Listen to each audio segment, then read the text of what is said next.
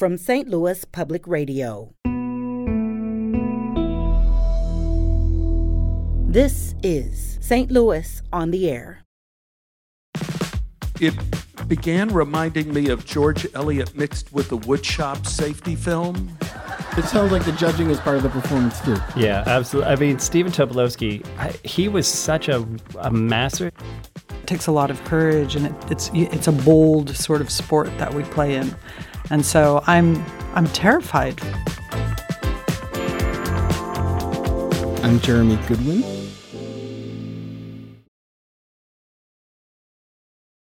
Thursday at the High-Low in Midtown St. Louis, 4 writers will compete in a death match. It's a literary death match. It's a fun, sometimes funny, sometimes rowdy competition that founder Adrian Todd Zuniga has brought to dozens of cities on hundreds of occasions. And Adrian is a St. Louis native who's back in town for this week's event. Here to talk about it are Adrian and writer Deborah Jackson Toffa. She teaches creative writing at Webster University, has a memoir coming out next year with HarperCollins, and Deborah is brave enough to enter the competition on Thursday. Adrian and Deborah, thanks so much for being here. Yeah, of course. Thanks for having us. Yeah. Where did this idea come from? How did you decide you needed to create a new kind of literary reading? Yeah, about 16 years ago. Not even about, it was 16 years ago. I was living in New York, and I would go to tons of readings. I love readings, but also me and a group of friends got together and we're like, how do we make sure every reading is amazing? Because sometimes readings can be boring. And so we were like, okay, the first thing is we put a time limit. That way, nobody says they're going to read for 7 minutes and reads for 20. And so the audience can kind of relax. They know somebody's only going to go a certain amount of time. The second thing was we wanted to bring in kind of celebrities. Moby, the musician, judged our first ever literary death match, which was a totally weird thing. But the idea was that if you bring in musicians, actors, comedians, chefs, ballerinas to judge, people are like, well, what business do they have judging literature? And that seems fun to me. And then the third big thing was we didn't want to hurt anybody's feelings, so we decided to end it with a literary game. So the whole show ends with the 2 finalists competing in a game like Pin the Mustache on Hemingway or something, just kind of a literary spelling bee with complicated author names. Just some like fun, absurd. That way nobody is like losing based on the merits of the writing because we picked 4 amazing people. So, yeah. Deborah, have you participated in your share of readings over the years? Yes, I have. And I actually have seen a literary death match in Iowa City where I got my MFA. And a friend of mine named Sandra Allen, Adrian came out. I think we had it was it at the Mill? I think it was at the Mill. It was at the Mill, which is like a dark little bar where everybody could get drinks. And Sandra competed against one of my thesis advisors, Robin Hemley, and they both read something humorous and fun, and it was incredible. Everybody had such a great time. So when Adrian contacted me, I have done a ton of readings, across the country. Even in France, I've given a reading, and this was just such a unique opportunity. So he contacted me like 2 days ago. Roughly, yeah. A couple more than 2. yeah, maybe a few more than 2, maybe 6. Yeah, it was like in July, and then but he had something going on at the film festival, and he wasn't sure when they were going to schedule it. So the date was up in the air, and then very last minute in October, he said, "Can we pull this off?" And I happen to be right now a fellow for the Kranzberg Arts Center. And I had a meeting with them the next day after I got the email from Adrian. So when I went in, I told Chris Hansen, I said, "What do you think?" And he was like, "Let's switch."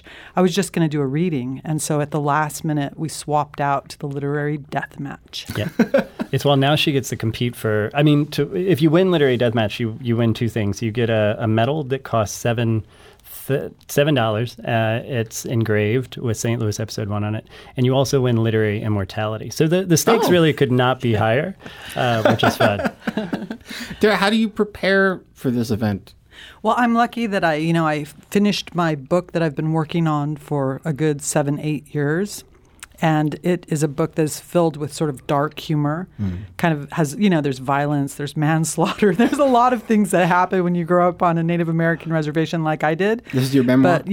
But it's called Whiskey Tender. I hope the title Whiskey Tender kind of alludes to the mood. You know what I mean? It's a love story. It's a family love story.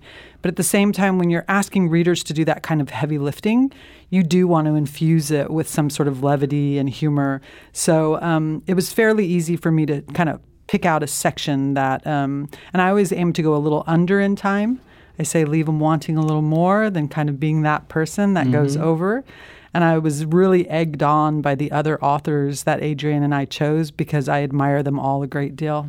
Adrian, when people walk in, what does it look like? What's the scene like? It's low lit, sexy. I'm going to be in a tuxedo that is a glittering blue. I'm sort of known for the suits I wear around the world when I do the show, and I picked this one out because I'm a huge blues fan. So I was like, this is the right one. Okay, Nice. Thematically appropriate clothing. Yeah. And they're just going to be around some wonderful people. Our audience is always smart, interesting, weird. So yeah, just once the show starts, I am going to come out like a house on fire and just set the tone and show that it's a competitive show, but we're there to have fun. I'm still between a Mark Twain or a Maya Angelou opening. Either way, I'm going to be talking about both those amazing writers. But it's pretty great. Like T.S. Eliot, a great St. Louis writer, Yes. he was afraid of cows. You know, Maya Angelou, she has an extraordinary history. T.S. Eliot was afraid of cows. Yeah. Did that affect his life deeply? I don't think so. But Is that why he moved to England? It must have been. From St. Louis? Yeah, it was too many cats. Well, like I know all these things about literary figures throughout the years. That's one of my things that I just love is researching them, finding out about them. So when I found out that little tidbit, that's a home run. And I don't know what it means. Sylvia Plath never wrote in cursive. I don't know what that means, but I love that. I love that I know it.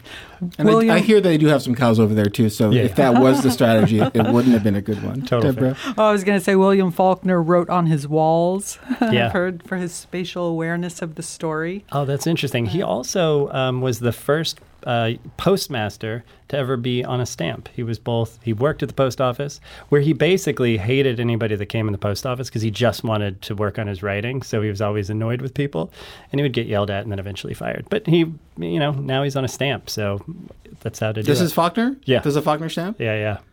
Well, this makes you think. We're talking about these big names. We're talking about Maya Angelou, T.S. Eliot. It's like this edifice of this name and this great work that we admire. But details like that bring it down to the personal level and maybe make the work feel a little more approachable. And it strikes me that maybe that's part of what's happening in Literary Deathmatch. Yeah, for sure. I mean, I remember when I used to, at the very beginning when I did the show, people would come in, I would do jokes about Ernest Hemingway or F. Scott Fitzgerald or that level of celebrity writer in the consciousness. And that was a big point because I was like, I could tell jokes about Amelia Gray, who's an incredible author, which I now do more so. But at the time, I was just trying to make it accessible. So any writer I was mentioning, you would know.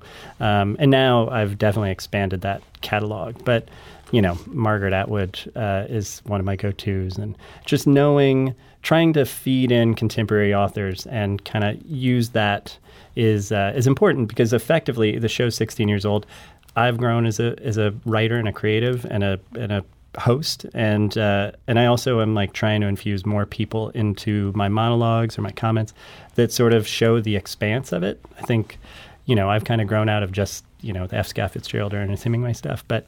It's interesting because I just want people in the audience to be taken in by those facts and be like, oh, I know that writer. That's interesting.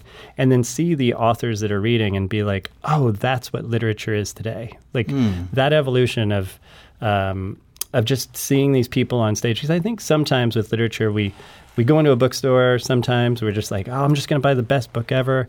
We buy it, we go home, we read 2 pages of Ulysses, and we're like, I think I'm going to watch TV.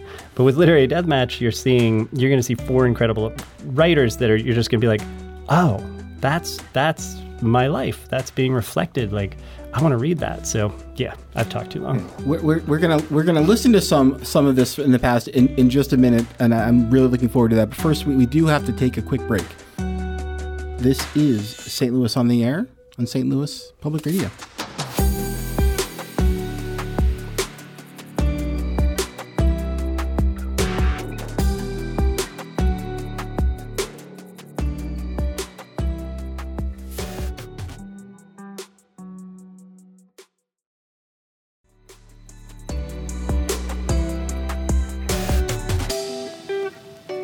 Welcome back to St. Louis on the Air.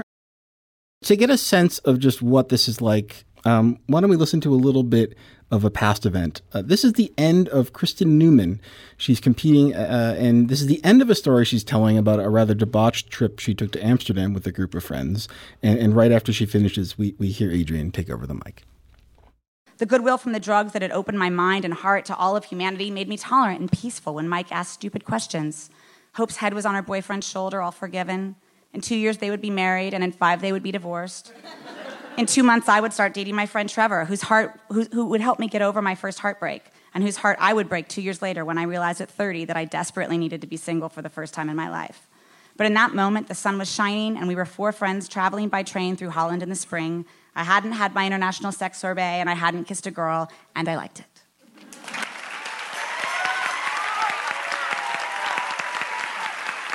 Kristen Newman, ladies and gentlemen. 8 minutes and 41 seconds.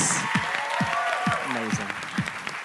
And now we're going to go back to our judges. We're going to start with Diablo Cody, who's going to speak to Chris L. Terry's literary merit. Chris, I enjoyed that very much, and I have to say I felt like it was my birthday. Adrienne, what kind of material works well in this format? The keys to the castle are this. If you start funny and end sad, great. If you start sad and end funny, great. If you're funny, that also works really well. And I actually love when people take the risk of reading serious work. We've had one time in San Francisco, somebody read a devastating story. I won't get into what the story is, but it was devastating. And the literary merit judge wasn't sure how to react because it was just such a moving, brilliant story. It was just like, oh my God, I really loved it. Handed the mic to performance judge. Wow, that was amazing. Handed the mic to our intangibles judge, which was W. Kamau Bell. And Kamau just grabbed the mic. He sat back, crossed his legs, and he said, well, I thought that was hilarious. And then it sort of broke the tension in the audience. Yeah, pretty much everything works. But yeah, anything that dazzles the crowd, that represents the writer, I think is definitely the way to go. Deborah, can you tip your hand at all about what you have planned? I went for something that has imagery and drama. I can just say kind of in a nutshell that when my parents were married, on the day of their wedding, my father crashed their car into the side of a dive bar. And they were fine. It was like a fender bender, but it's a very visual scene, and it also shows kind of the dynamic between my parents. And not only that, I think it also is emblematic of the memoir because it talks about how forever in my life with them, they talked about that as being kind of a very happy moment. Like they were able to twist struggles and challenges in their life into something that had sort of an optimistic bent. And I have really fueled myself on that. I mean, my parents, neither of them finished high school. They went and got their GEDs, and now my kids, 3 of them went to Yale. One is at Yale Law. So it's a story, the book that I wrote is about the American dream and about loving America even while we're challenged by America. And I hope that story kind of has that complexity. It's not very long, but there's a lot packed in. And who are the other writers who were involved? Ronnie Austin's going to be reading against Gabe Montesanti in the first round, and then Deborah's going up against Angela Hamilton. Ron's an award winner. Yes. Gabe's a roller derby player, I guess is the word. Yeah. Competitor. And Angela... Enthusiast, yeah. And Angela's an essayist, and she's a teacher as well. It's Bet365. I checked the odds, and everybody is exactly even. It's pretty amazing. A lot of action in the sports book on this, right? Exactly. I've read Ron Austin's book, Avery Colt. It's set in North City or North County, and he has like a lyric power that is really, it's striking. I don't know how it translates to like spoken word, because that's the thing. You read and you hear poetry out loud, but you don't always hear prose out loud. And that's what's exciting about this event is everyone will be reading prose, and you typically see this sort of thing like in a poetry bout, not a prose bout. And it sounds like the judging is a big piece of this too, right? I don't know if the competition itself is that cutthroat, but the judges have a big presence. Yeah. What do they do here? So the literary merit judge for this one, it's Dr. I'm just blank. Our Treasure Shields Redmond, and our performance judge is an actor named Olajuwon Davis. Our intangibles judge is the comedian named Max Price, who won the 2021 Funniest Person in St. Louis Award. So, yeah, basically, like, they're going to hear these readers, and then we're going to hand them the mic. They're going to talk about the first reader and the second reader. And, you know, they're just going to talk about where their brain goes over the course of the reading. It usually gets increasingly funny and weird. That's why we have the three categories. That's sort of the angle of the show. And we've had so many amazing judges in the past that have said incredible things. One time we had Nicole Byer, who's on the Netflix show Nailed It, is one of her things. And she compared everybody to a Whoopi Goldberg movie. So it's just really fun, like, just pulling this stuff out and just going at it from that perspective, and just where these judges go, it just adds so much hilarity and like fun and a sense of it. Yeah, it's great. Well, to get a sense of what the judges do on a night like this, we can actually listen to a little bit of a response to that Kristen Newman performance we heard a little earlier. So this is just a bit of author and actor Stephen Tobolowsky, and he's judging her in the category of intangibles. I thought it was interesting because it was sly disguised as sexy, which I really loved. And you made it seem like a slice of life, but it really was like juggling chainsaws. All the imagery. It began reminding me of George Eliot mixed with the woodshop safety film.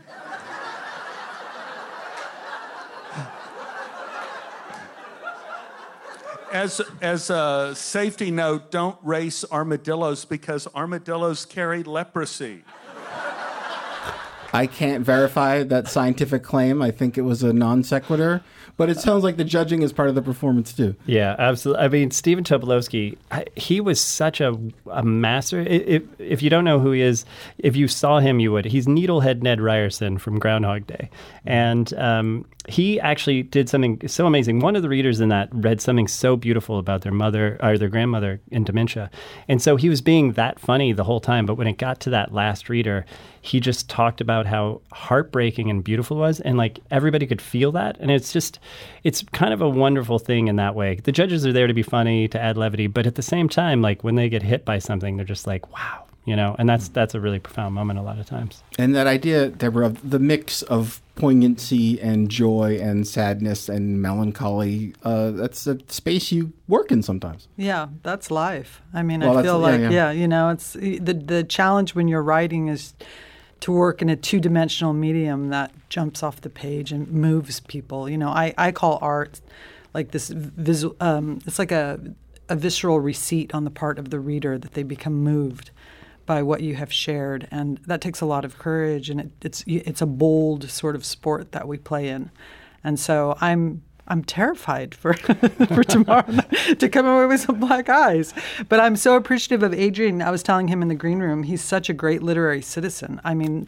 to really bring so many writers together across the country, even internationally. I'm trying to convince him to come out to Santa Fe, where I live part of the year, because I'm directing the MFA CW program at IAIA, which is the Institute of American Indian Arts, and also the birthplace of writers like Tommy Orange and Therese Millar.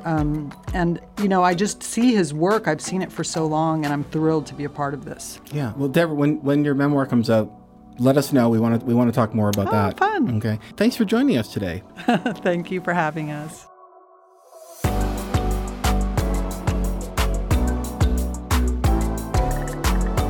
This episode was produced by Danny Wissentowski and Emily Woodbury.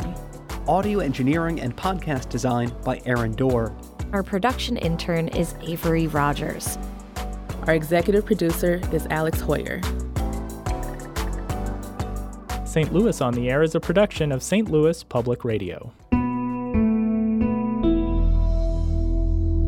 Understanding starts here. Our podcast proudly supports St. Louis artists by using music from Life Creative Group. Do you find yourself regularly listening to episodes of St. Louis on the Air? Suggest us to a friend you think might enjoy our conversations, and leave us a review and rating on Apple Podcasts on the App Store. It's the simplest way to help people discover our show. Thank you. St. Louis Public Radio is a member-supported service of the University of Missouri St. Louis.